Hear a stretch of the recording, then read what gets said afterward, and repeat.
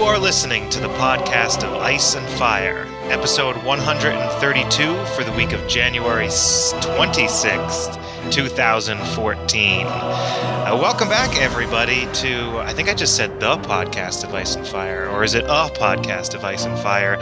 The debate continues. But anyway, welcome back, everybody, to the longest-running podcast about George R. R. Martin's A Song of Ice and Fire. And here we are talking about a couple more chapters in A Clash of Kings. So welcome back, and as always... This is Amin. And this is Kyle. Yep, it's us two guys doing our morning podcast recordings, but we have a guest with us today. So please introduce yourself and say hello.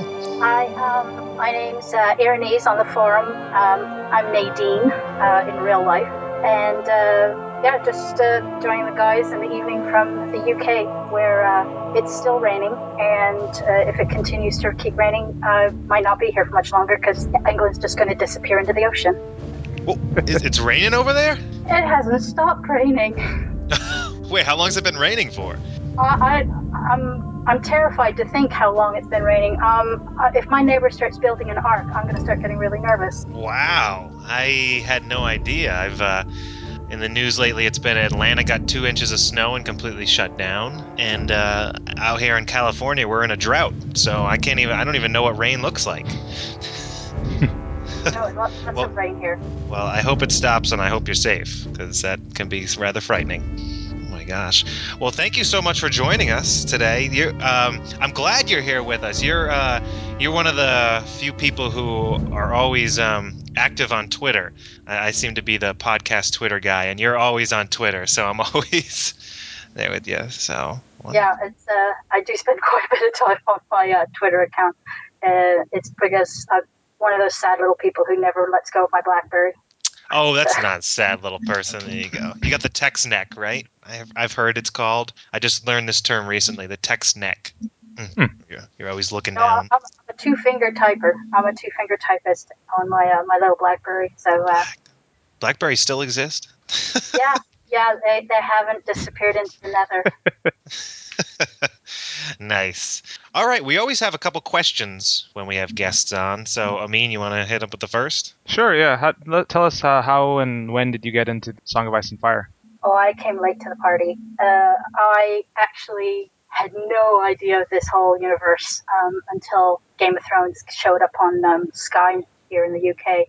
And then as soon as the first season ended and I found out that it was based on a series of books, I went, I've got to go get these books. So I started with Game of Thrones, finished that in 4 days. And yeah, I have a tendency to consume books at breakneck speed. And then rather jealous, actually. It takes me forever to read a book, but continue. Sorry. And then basically got hold of the rest of the series, so I didn't have to go through the long wait that everybody else did. So I basically just went Game of Thrones, Feast for Crows in a month. Wow. And then of course spent the next 11 months going, crap, what am I going to do until season 2? Nice. Now, I already forgot so did you have to wait for Dance? I've already forgotten the time frame of when Dance came out compared to the seasons. No, I think it was already out. And there might have been, obviously, the delay between when I started Game of Thrones and then got to the fourth book. So but I didn't feel the wait. I basically, and it went even further than that. I didn't actually go to a bookstore and bought books. I just went onto my Kindle and just went 5 books, download. That's great. That's so easy. It's digital life. Nice. I know some people like the tactile feel of pages, but I just really wanted to get my hand. As soon as you finished one and you're kind of going, well, what happens next? What happens next? Download. Okay, now I can find out what happened. Absolutely. So how the heck did you find us then, amidst all this storm of reading and watching? The magic, which is Google. Are you a podcast listener and you were just searching for a podcast on that topic? It started out as I actually came across the forums before podcasts, and it was just sort of by accident that I found out there was a podcast sort of linked to the forums, because it was just a case of all these stories and these people, and I want to discuss them, and my husband is looking at me like, please stop talking. and I don't know who you're talking about. I don't know who these people are. And so Who are all these new friends that you have? What's going on? Yeah. Exactly. So it was a case of found the forums, and then lo and behold, they said, there's a podcast out there as well. So, and then I started listening to the podcast as well. Well, I hope you know there's a podcast, because at the top of the forums it says a podcast of Ice and Fire, right? Well, it was actually I'm not blonde, but I have moments. Okay. I think that's an interesting route to come to it, actually, to see the community first and then to go to the podcast. Nice. Interesting. I'm a very social person, so yeah, I'm not surprised that that's how I sort of found it the roundabout way. That's great. But you're really into the podcast. I think I'm pretty sure you have a copy of like a Flight of Sorrows collector's edition, right? I actually have the Flight of Sorrows, well, both copies of Flight of Sorrows. I've got the e-edition of the first book, and then the print collector's edition. But I've also went and got the there's another series that I found on Kindle as well, which is just sort of It Is Known, sort of the explanation of I guess it's a comparison of the TV show and the books, which I actually found quite interesting as well. And then I've got the Beyond the Wall. I like I said, I consume books just like they're like junk food to me. I just sort of dive in and A healthier don't stop. form of junk food, yeah. Yeah. That's excellent. Some people smoke crack. I read books. Hey, I like that alternative. I'm all down for that. Yeah, they should give it to the Toronto mayor. You Canadians and your crack smoking mayors, huh? Yeah. So who is your favorite character in the series? It's got to be Arya. Oh, such a common answer. Well, the thing is I do really get her in both social, homicide way and before and afterwards, because anybody who knows me would say I've got the wickedest temper, but but at the same time it's sort of like blow hot, and then within 30 seconds I've completely forgotten what I was upset about, and then it's all laughs and let's have a drink. But I cannot, but I totally understand it. I mean, I was a tomboy when I was a kid, and always got a lot of stick from my little sister about. So it's like the opposite. My sister was Sansa, and I was Arya. Oh. So there's so many weird little sort of similarities that I try not to think too much about, because then it'll start sounding a little bit like, what the hell was George R.R. Martin looking into my life at? Nice. So don't make her angry, Amin. Yeah, don't wake the dragon. Don't wake the dragon. No, she's a Stark, not a Targaryen. Oh, it's Come like on. the Wild Wolf thing. Yeah. Yeah, I used to live in Canada, so I'm from the Great White North. You're from Canada? Yeah, I'm transplanted. Oh, well, I'm outnumbered now. Canadian, eh? All right. Fantastic. Any other questions there, Amin? No, I think we're probably good to jump into the chapters. All right. Yeah, let's do it. Let's jump right in. What's our first chapter? We have chapter 50, Tyrion, what is it, 11, I believe. Yeah. So lately we've been asking our guests if they want to do chapter recaps. Would you care to recap it for us? Yeah, I kind of cheated and went to the Tower of the Hand, but we never do that around here. Yeah, but I've condensed it even farther. So it starts with basically Tyrion is preparing King's Landing for Stannis' arrival. Sir Balon Swan and Sir Osmond Kettleback are raised to the King's Guard. So we starts with Tyrion sees Shagga and his stone crows off. The burned men left 2 days ago, followed by the Moon Brothers and the Blackears. Tyrion is sending them into the Kingswood to raid and harry Stannis' army. Tyrion is uneasy without his clansmen. He has 800 sellswords, but cannot trust their loyalty. He's promised Bronn and a dozen other knighthoods after the battle, but he knows they will not die for a knighthood. In his audience chamber, Tyrion deals with several trader captains complaining about seized ships, and then rushes to the investor for the 2 new Kingsguard. Sir Balon is replacing Sir Preston, while Sir Osmond is replacing Sir Boros.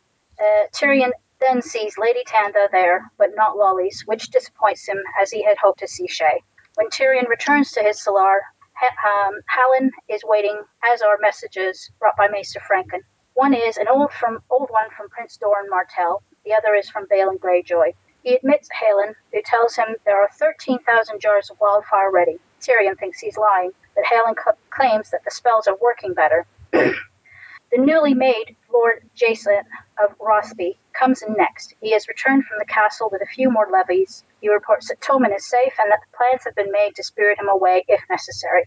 Then finally, Varys comes to report a new conspiracy. A group of traders, merchants, and craftsmen, calling itself the Antlermen, has armed several hundred followers to seize the Old Gate and admit Stannis after the fighting begins. They believe he will win and want to share in the reward. One of them is Salorin. Tyrion orders their arrest. That's a good review. Thank you. Is this the last time we ever see the Wild Men? Trying to think if it's the last time we see Shagga or like in person. Yeah. I think you hear about them, but I don't think we don't actually see them again. I just remember my first reread. He had all these wild men with him, and then all of a sudden I was reading, and then I'm like, where did all these guys go? I guess I missed the beginning of this chapter the first time I ever read it. They take off so quick. I'm like, where did they all go? And they have an important purpose. Like, I mean, they're raiding the scouts, and I think that helps. It ultimately helps the Lannisters take Stannis in the rear because the scouts get taken out. So it was a smart move to send them out there. But I think they're kind of like renegades now. They're just out in the forest. The last I checked. Yeah, because they end up. I mean, I think they're mentioned later on, don't they? Some of them like head back to the Mountains of the Moon, I believe, don't they? Or they sort of kind of they're a little bit of everywhere after this. They sort of melt back into the underbrush, it seems. Yeah. Let's see. What else popped out for you guys in this chapter? At one point, they're talking about like Tyrion's talking about like different things that Tywin said, like military stuff, and he's like basically bad mouthing the City Watch. He's like saying City Watch man is not a soldier. But I found that interesting because I don't know if it's where in the books it talks about this. Maybe it's Princess of the Queen, maybe it's the RPG, but apparently Lannisport has a pretty like badass City Watch with like pikemen and stuff. I really? found it interesting that he's bad mouthing like his own watch. He has a pretty effective watch. Maybe he meant like he trained a normal watch. You say like that. his own watch, but he goes to the point and he says most of the watch is Cersei's watch. Yeah, I think this is it. As Cersei has managed to sort of find key figures and obviously the little posses that are within there. She's sort of managed to get to most of their ears. Or it just could be that Tywin trains his men more because of that. Like his are the exception. Usually watchmen suck, but he's made them into something good. Let's see what else we got here. So we get the knighting of Sir Osmond Kettleblack and Balon Swan. And what has Balon Swan done before this? What have we seen him before? This is kind of the first time he pops up because we learned that he's in the pocket of Bronn. I think he makes a joke or something. Like and Varys tries to get him reported. He's around. He's one of those characters that is there. He just hasn't done a lot. Okay. And he slowly gets pulled into the story. Gotcha. But you find out that it just becomes more. It's not even so much he gets pulled into the story more. It just happens to be where things are happening. He's not. I don't think he is actually doing anything. Okay. Now remind me again, who's the knight, the white knight that tries to kill Tyrion at the battle? Sir Mandon Moore. It's Sir Mandon Moore. Okay. Yeah. I always forget. So none of these guys. Right. And remember, we get the whole Rosby thing and Tommen in this chapter, which we were discussing a couple episodes ago, about where did Tommen go? Like, did Tommen actually go off anywhere? Because he's kind of gone and then he comes back and you don't really hear much about it, but we actually get some details in this one about how he is at Rosby. And I'm a little confused about what happened over there. Do you guys know exactly? I think. Well, go ahead. No, I'm just saying because I've made a few notes on my Kindle that I'm not sure what you mean by like what's he been up to. So far as I can see, he's just sort of chilling out there. I'm reading here. He reports back. Let's see. Tyrion is asking how does my nephew fare, and Rosby basically reports back. Prince Tommen is hale and happy, my lord. He has adopted a fawn some of my men brought home from a hunt. He had one once before, he says, but Joffrey skinned her for a jerkin. Sounds like a Joffrey. Yeah. It's weird because obviously we know that killing small animals is a definite red flag as far as sort of having sociopathic tendencies. No, Joffrey doesn't have any of those. Yeah, I think we were confused by the TV show because we were remembering that because he was like Tommen was still in the city in the TV show, but in the books Okay. he's taken away because it wasn't safe to have him there. It was better to have him away in case the city fell. But Yeah. something happens. Okay, so Cerberus Blunt, is charged with taking Tommen to Rosby. Along the way, they're intercepted by Sir Jocelyn Bywater, Mhm. isn't Bywater working for Tyrion as well? Yeah, he still wants Tommen to be safe. He just wants it under his control, like it's under like that as a balance against Cersei. He still wants to keep him safe, but now it's under Tyrion's direct control. Yeah. Oh, okay. So Cersei sends Sir Boros and Tommen to Rosby, but then Tyrion wants control, so he sends Sir Bywater to take Tommen from Boris I Blunt. think that's pretty But much they're all on correct. the same side. This is what Yeah. I'm confused about. Yeah, I'm not 100% sure where he was going with Tommen. I'd have to double check that. It would make sense they were probably still going to Rosby, but the point is that they took it under Tyrion's control. He wants control over Tommen, and they're both I think- happy that he's out of the city at least during the. Yeah. Well, Cersei was pissed off at Cerberus because when they were intercepted by Jason, they basically just handed him over and went, "Yep, you can have him." And obviously, being a Kingsguard, you're meant to sort of lay down your life and die in protecting the royal family. So Yeah. handing them over at the first sign of trouble is probably not the best way to advance your career.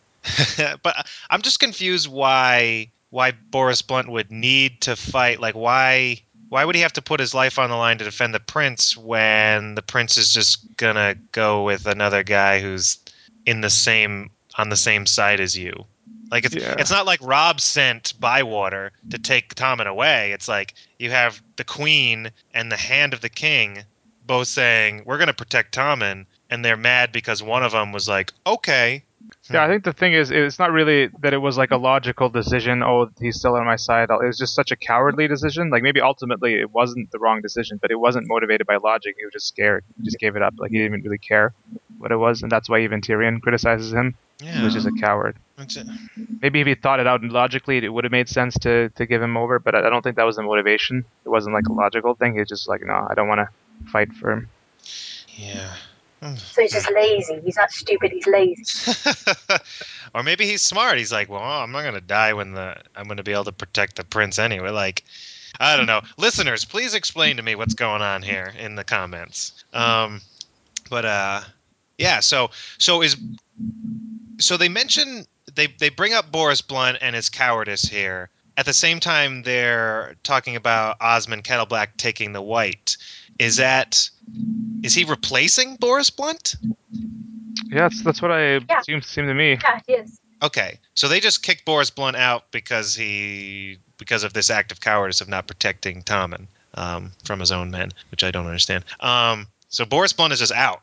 Yeah, although somehow he comes back later on. But yeah, it doesn't make sense because don't they make a point of saying like the Hound is the only, or the Hound or excuse me, Barristan Selmy are like the only ones that have ever left without dying, right? Well, Barristan's that thing's opened the can of worms. Basically, after that, you could just kick people off or something like that.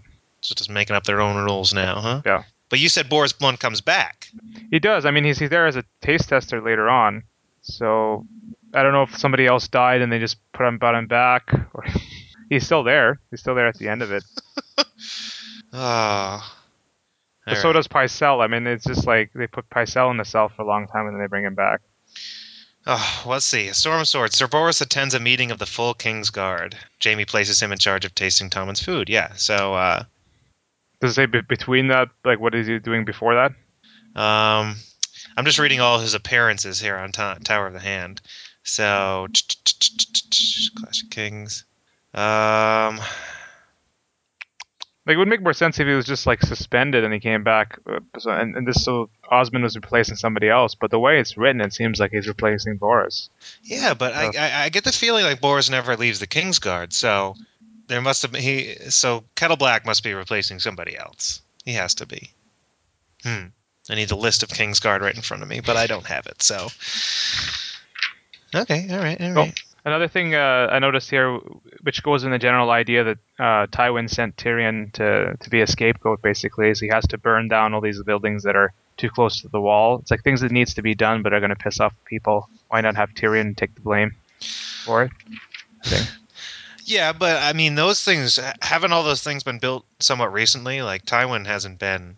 No, it wasn't like that specific thing, but I think he knew that Tyrion would do what was necessary to survive a siege, even though it's not popular. Okay. Why not have him take the blame for it and then show up later?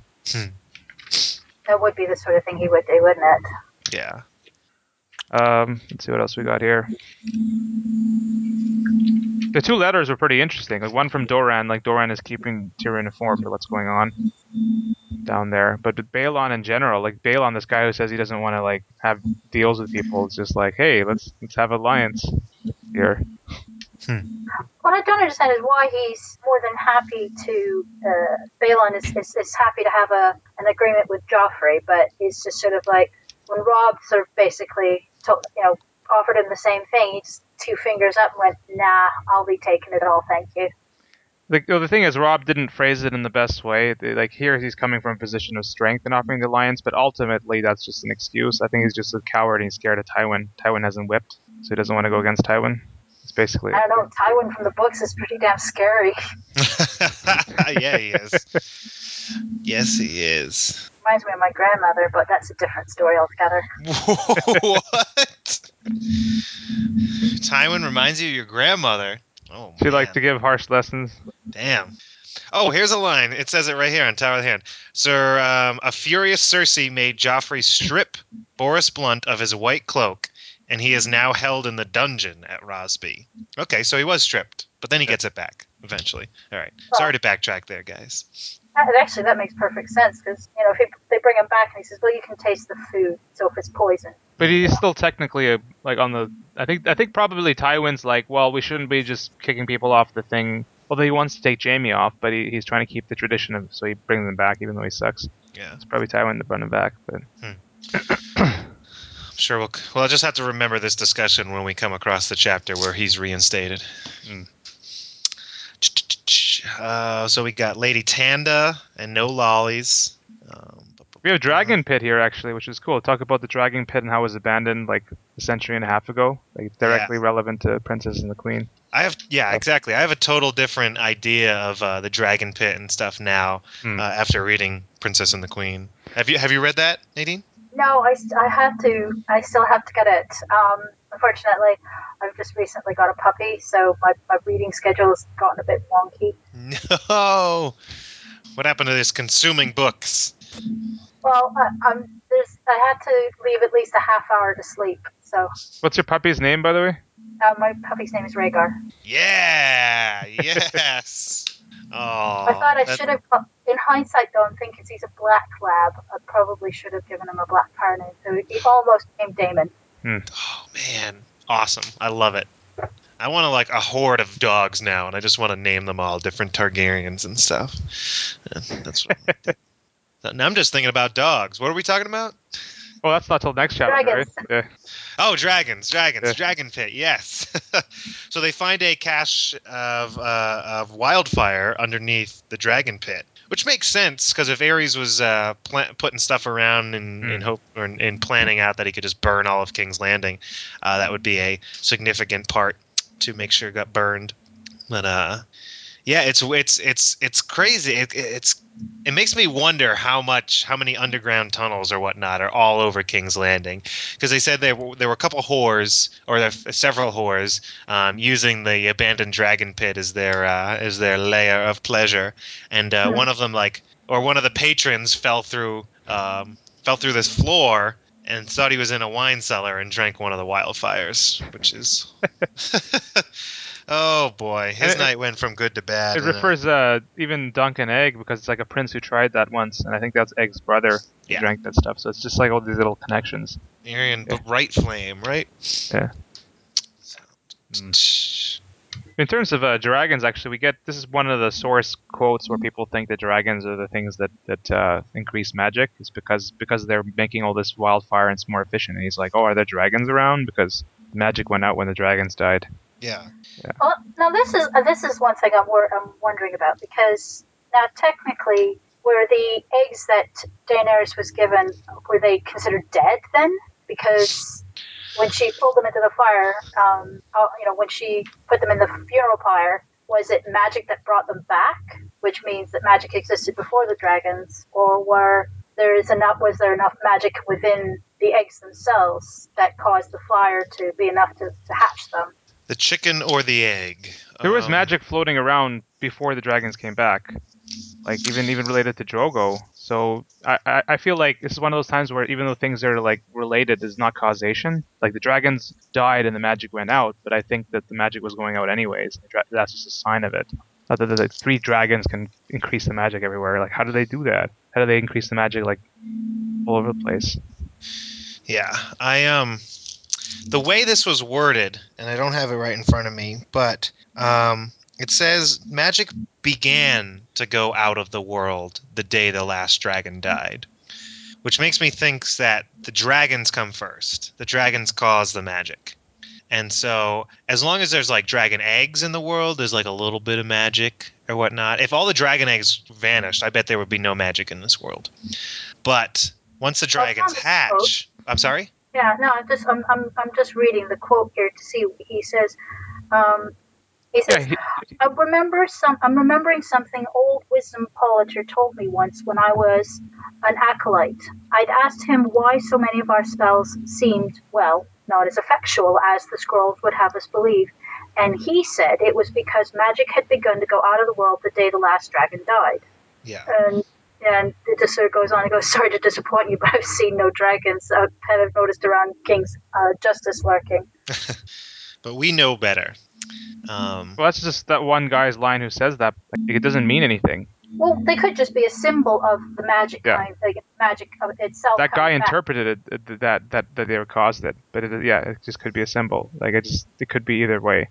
I think they're related. I think they are, and I think the dragons cause the magic, and not the reverse.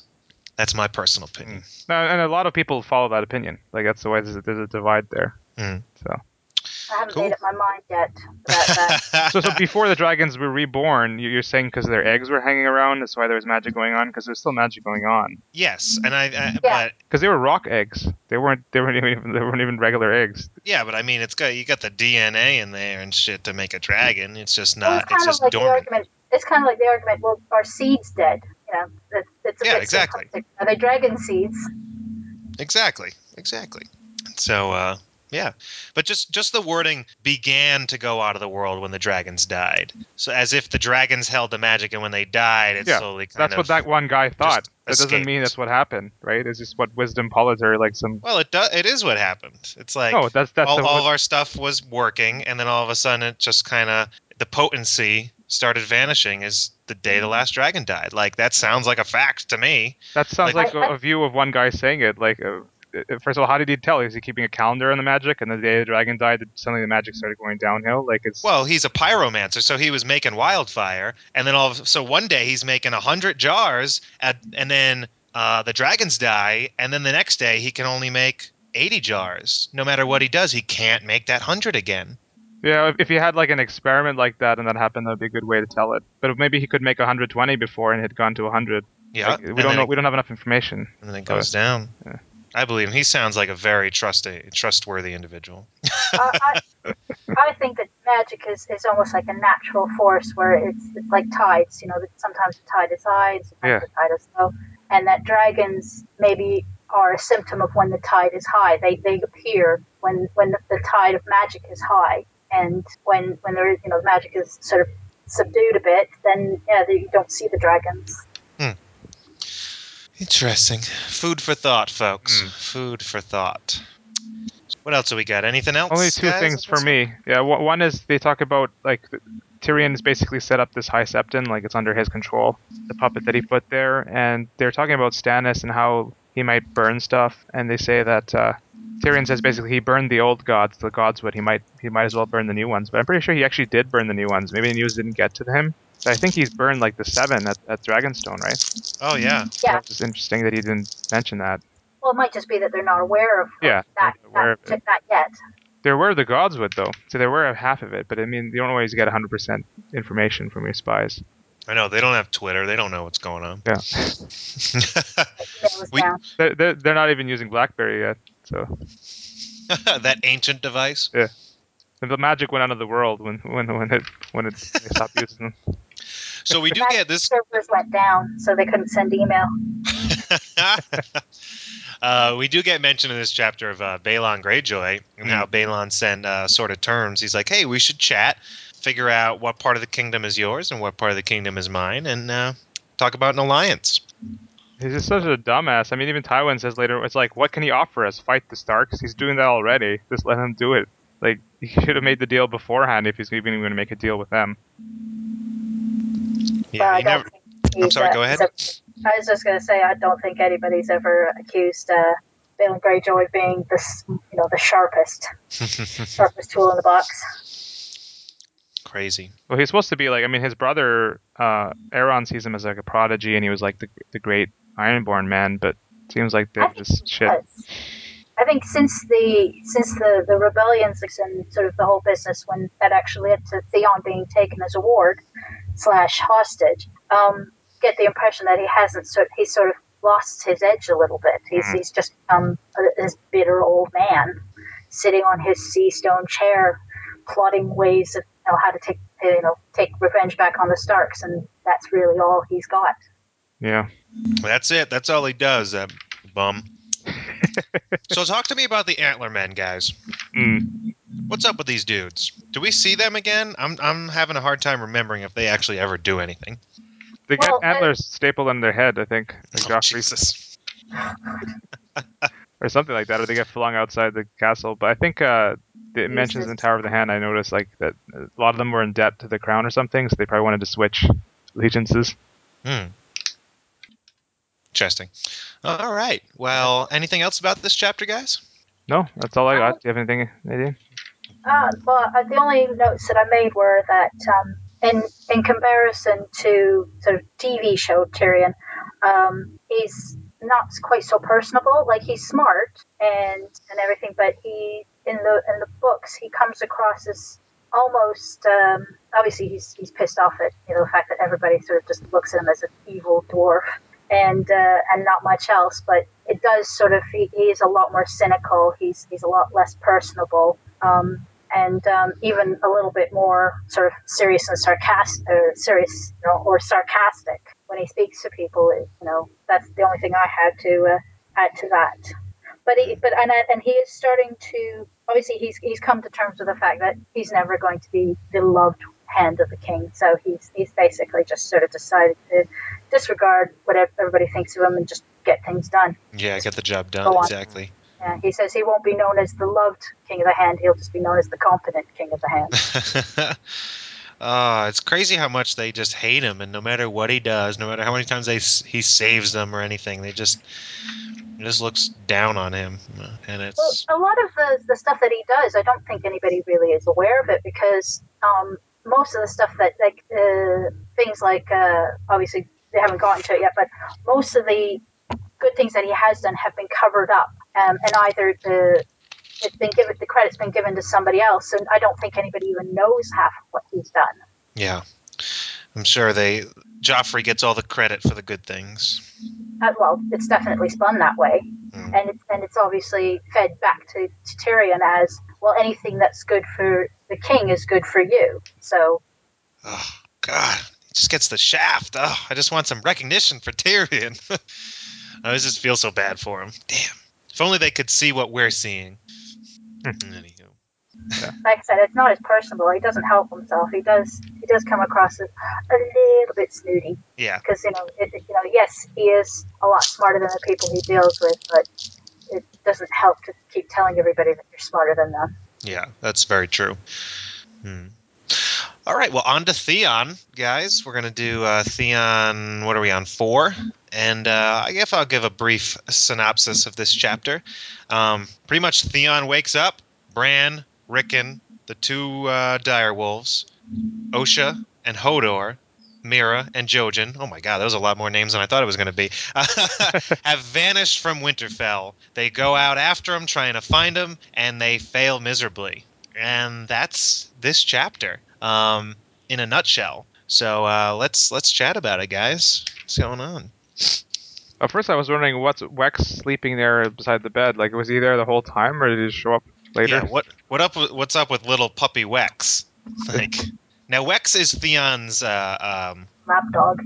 This is Squire, actually. Squire, that's Yeah. the word I'm looking for. Lapdog, yeah, that fits in too. He's But actually yeah, quite he's intelligent. Theon's Squire, right? And I Yeah. don't know of any of those Squires that sleep on the floor next to their knights. But he's not Sir Theon, is he?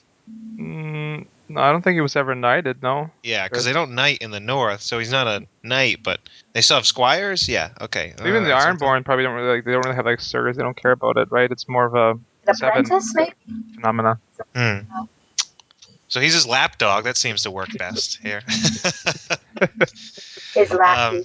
yeah. So once again, we've seen Theon being douchey Theon and sleeping with the stable girl, and later on talking about banging the miller's wife. And so Theon's being Theon Yeah. in this chapter. All emo. Although I mean, some people say he's a bit of a sex addict. I mean, like he has all these like he's like banish the phantoms. I'll just go have sex. It's like he kind of does it not only just for the sex, but kind of just to he's kind of addicted, or it's kind of a coping mechanism for him. I think it's a coping mechanism and Yeah. how he validates his existence. Yeah. He has no power, so he just tries to take it out in the bedroom. Exactly. Yeah. Poor Theon. He's very passive aggressive. Like he's kind of like mafia justice or something. He's like Micken killed himself, and like Benford did this. Like they all made me do it. Yeah. You made me do this. He Yeah, why are sounds you like making me do this? I don't like killing you. I don't like doing this. Why are you making me feel bad about punishing you? It kind of sounds like sort of like what Ramsey does to him later. He's like, "Oh well, you did like you." He just turns the tables on it. He makes him feel responsible. Like, oh, I shouldn't try to run away because then, if I do, I'm going to lose my fingers, and that's my fault. I shouldn't do that. It's not your fault. I shouldn't have done it. I shouldn't have tried to run away and save myself. Actually, I made a note here because there was a quote from the actor who played Harry Lloyd was asked about a particular scene and how it was written, and he talks about a quote where when George is writing characters, he kind of obviously slips into their heads, and he sort of envisions them sort of in their minds. They are the hero of their own story, and that to me, just the conversation with, or how Theon is dealing with everything. It's like, I'm trying to be nice to these people. Why are they not bowing before me and kissing my feet? And why do they hate me so much? It sounds so emo. That's great though. That everyone thinks they're the hero of their own story, and I think that makes the writing and that makes the characters so interesting because you're like, from our side, we're like, oh god, no. But then if you kind of went into his head for a second, you'd be like, I mean, you'd have to kind of bend it a little bit. You gotta really get into his head. But yeah, I could kind of see where he's like, I'm trying to help you, but you're fighting against me, so this is what I gotta do. And if you just wouldn't fight against me, then nobody would die. It'd be okay. He's so screwed up. He just this idea that he knows that there are two ways that you kind of lead people. You either lead by fear, so they're scared of you, so they do what you want, or they respect you. So obviously, he in his head, he wants to be like. I think he's really conflicted because obviously he's got what Balon is telling him, where it's better to be feared, and then you've got sort of growing up under Ned, and Ned is it's better to be respected. And I think that's sort of just completely screwing with his head because on one hand, I don't think he's either got to go whole hog one way or the other. He cannot try and be both. He cannot be both noble and feared. He's either got to be the bastard and go all Joffrey on their ass so that they never cross him, or he's got to start sort of really acting like Ned would. And I think that's the biggest problem is that he's so conflicted in how he deals with these people. Because on one hand, he seems to be really, it's almost like he's treating the people of Winterfell like Ned would, and then he's treating all of his Ironborn like Balon would. And it doesn't work because obviously the people who are sort of the Ironborn are looking at how he's treating the Winterfell people, and they're thinking, hold on a second, they're under us. Why are they getting the better treatment? And then the people of Winterfell are sort of looking in the other direction and saying, well, look how he treats his own people. Well, how do we trust that? How do we respect that? Yeah. Interesting. It's a good point. I mean, and then they have confusion because like his men rape that woman and he does the right thing, like he punishes them, but his men are like they didn't even expect to be punished. Yeah, They then didn't his men were understand. like, what are you doing? Like, Yeah. are you on their side or are you on our side? What's going on here? I like the quote where they're comparing Osha and Asha and like how she's as unnatural as Asha. Even their names sound alike. Yeah. Damn you, HBO. I don't want Yara. Ugh. The Reek is Anyways, here as well. I mean, like, well, Ramsay, right? And he's like, strip off the skins. He's showing his true colors. His yeah. lips glistening. Well, he just so desperately wants to flay someone, doesn't he? Oh, he does. What's the quote that he gives? You know, a tortured man has a few secrets, a flayed man has none. Yeah.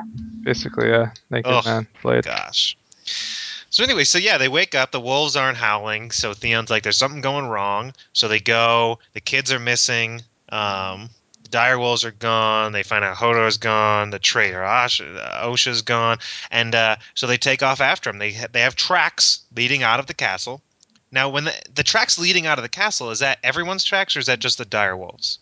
I think it starts out with everyone's, and because they've got the dogs following the scent, dogs are following the scent of the direwolves, Yes. and nobody stops to go, well, hold on a second, there's a few less tracks here, because it's Okay. you know. So when do the tracks stop? Do the like Hodor? I'm gonna go with Hodor tracks because he's the heaviest amongst them all. But so do the Hodor tracks go all the way to the river? I wasn't looking at the tracks at all. In fact, I don't even know if they actually ever left the city or not. Oh yeah, they left the If they castle. They did, left they the doubled city. back briefly, Yeah. right? Like they Oh, doubled you back. mean who the escapees? Yeah. Yeah, Because they're hiding in the crypts ultimately, but the question is like, how far did they go if they went before going back to the crypts? exactly. How far did they go? That's what I'm curious about. Were they just not paying enough attention? All of a sudden, the track stopped, and they just were kind of. Was Theon just sort of like, all right, let's keep on going? Like, Or don't were they even notice following the it, tracks from the or very start? I think they were following the scent, and then eventually Wex, for example, starts talking about tracks. Yeah, it's only until Wex brings it up that on the other side of the water that they haven't been following, because even when they go back and they can't find where the tracks, so they can't find the other set of tracks, so it must have been a case of that they were following the direwolves, assuming Yeah. that so. the direwolves would never leave the boys. It seems like Wex is smart enough that he would have noticed that beforehand, or was it just because? It's because of the mud there, right? Yeah, I Like, was gonna say he didn't notice it until they reached the mud because they were on like hard frozen ground because it is the north, yeah. so Yeah. footsteps are harder to see. So it wasn't really noticeable until the mud that Yeah. there were only the wolf prints. Okay, I can go with that. That works for me. Makes sense. Well, when I Um, first read it, I thought they had left too. Like everybody thinks they would leave. Nobody would think they would go hide in the crypts. Like it's pretty smart thing to do because yeah. they couldn't really escape. Like they would have, as Theon says, they could have easily caught them. They're not can't go quickly if it Took was off. them. But the wolves can go. And what else happens? And then Wex, not Wex, Reek comes up with the idea for the Miller's kids. Hmm. And how does he do this? Because they have the direwolf brooches from Bran and Rickon.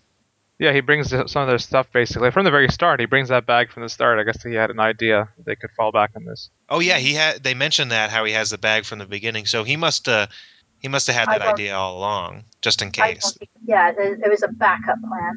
Backup plan, exactly. Um, Man with a plan. he knew. He knew. And you're right. It basically comes down. Theon wants he'd rather be feared than to be laughed at. That's why he goes with this method.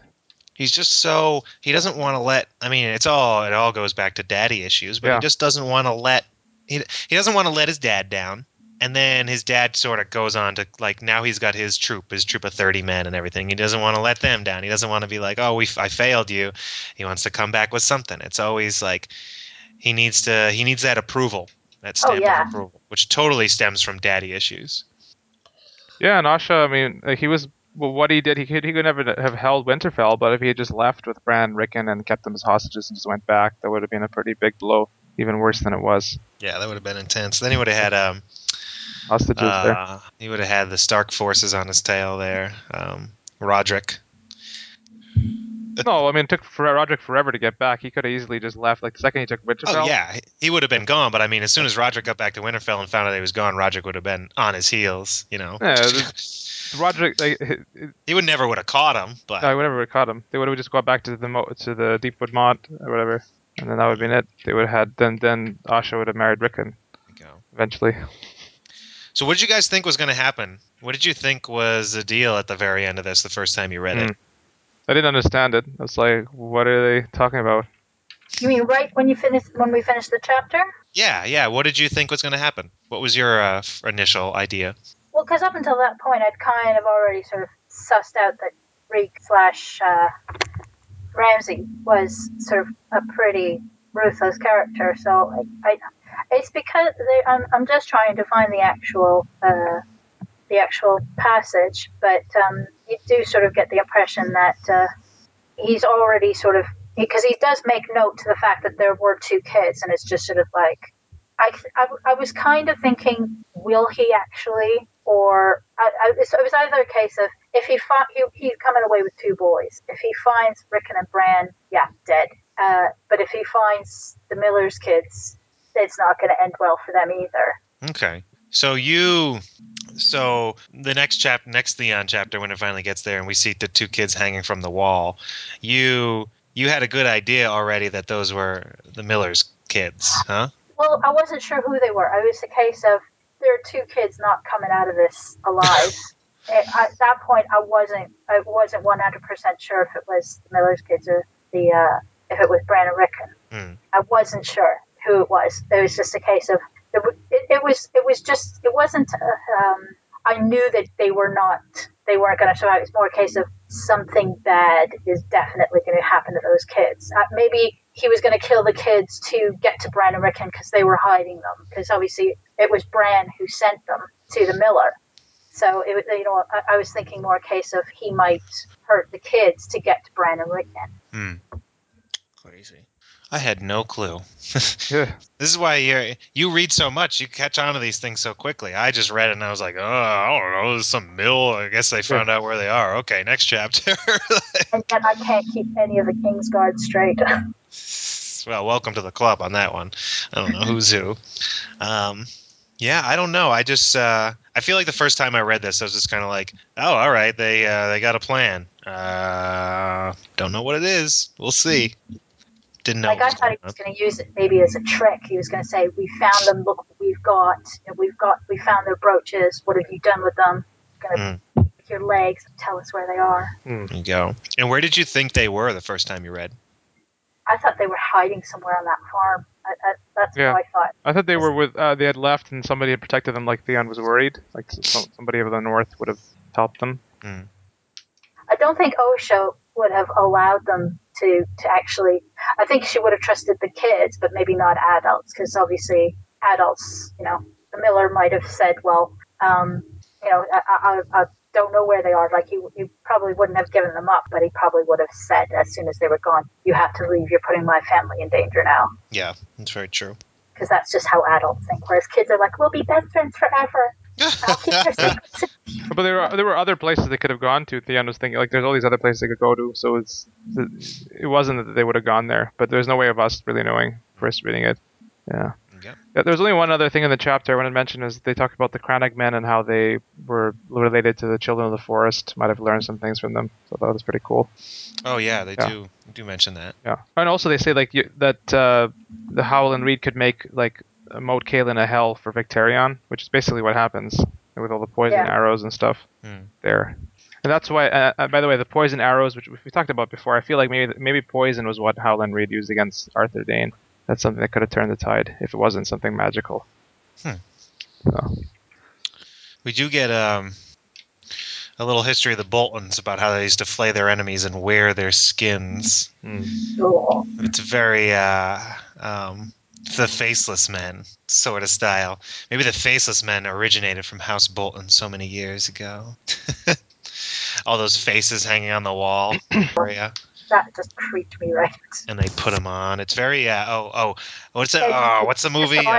Fava Beans. No. Silence of the Lambs.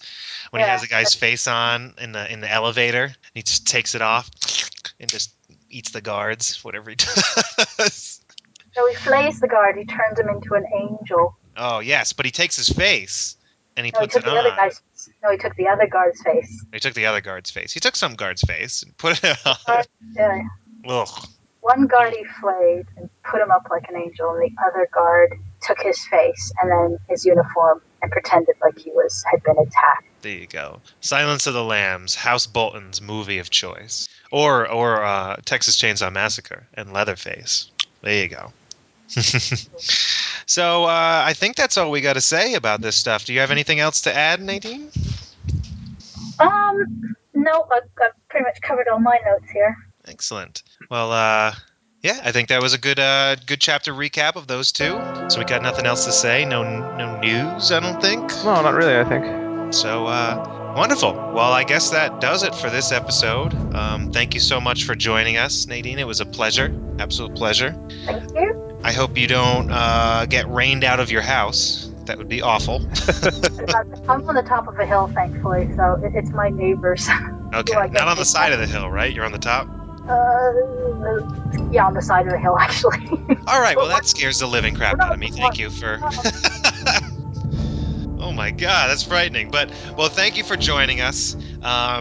As always, continue to keep up with us. We're on Twitter at APOIAF, on Facebook, on our forums, all over the place. Make sure you keep up the conversations. And thank you guys so much for listening. See you next time.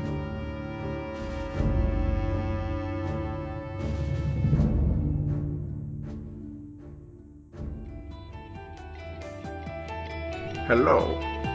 Don't be frightened. My name is Maester Bane.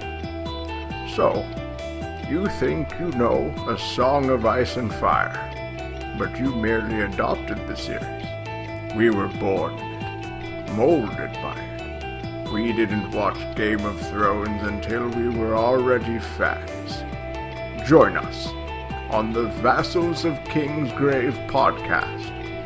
The Dragon Fire Rises.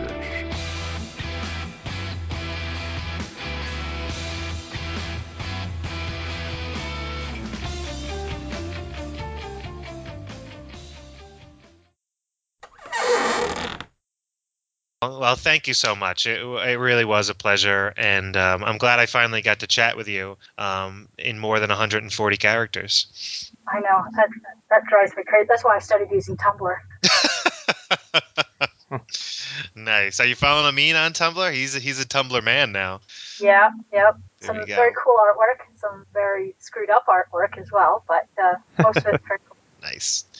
All right. Well, that's that. I think Amin and I have to be on our way, but it was a Cool. pleasure. Please come back and chat with us some more. Thank you. You have a great day. You guys too. Bye. Take Ciao. care. Ciao. Hey, Hey, man. it was good. The only thing I'm worried about, though, is the audio quality. You have to go in and see. I don't know if you heard, but the quality was not good, just the mic. Yeah, I could. Yeah. Yeah, I could hear that. I'm a bit worried about that. I mean, I'll still release it, but the thing is that I might wait till we do next week's episode and release both at the same time. Just might have. That sounds totally reasonable to me. Then I'll be fine. Okay. Yeah. Good, man. I guess I'll talk to you later then. All right. Sounds Okay. good. You take care, man. Cheers. Bye.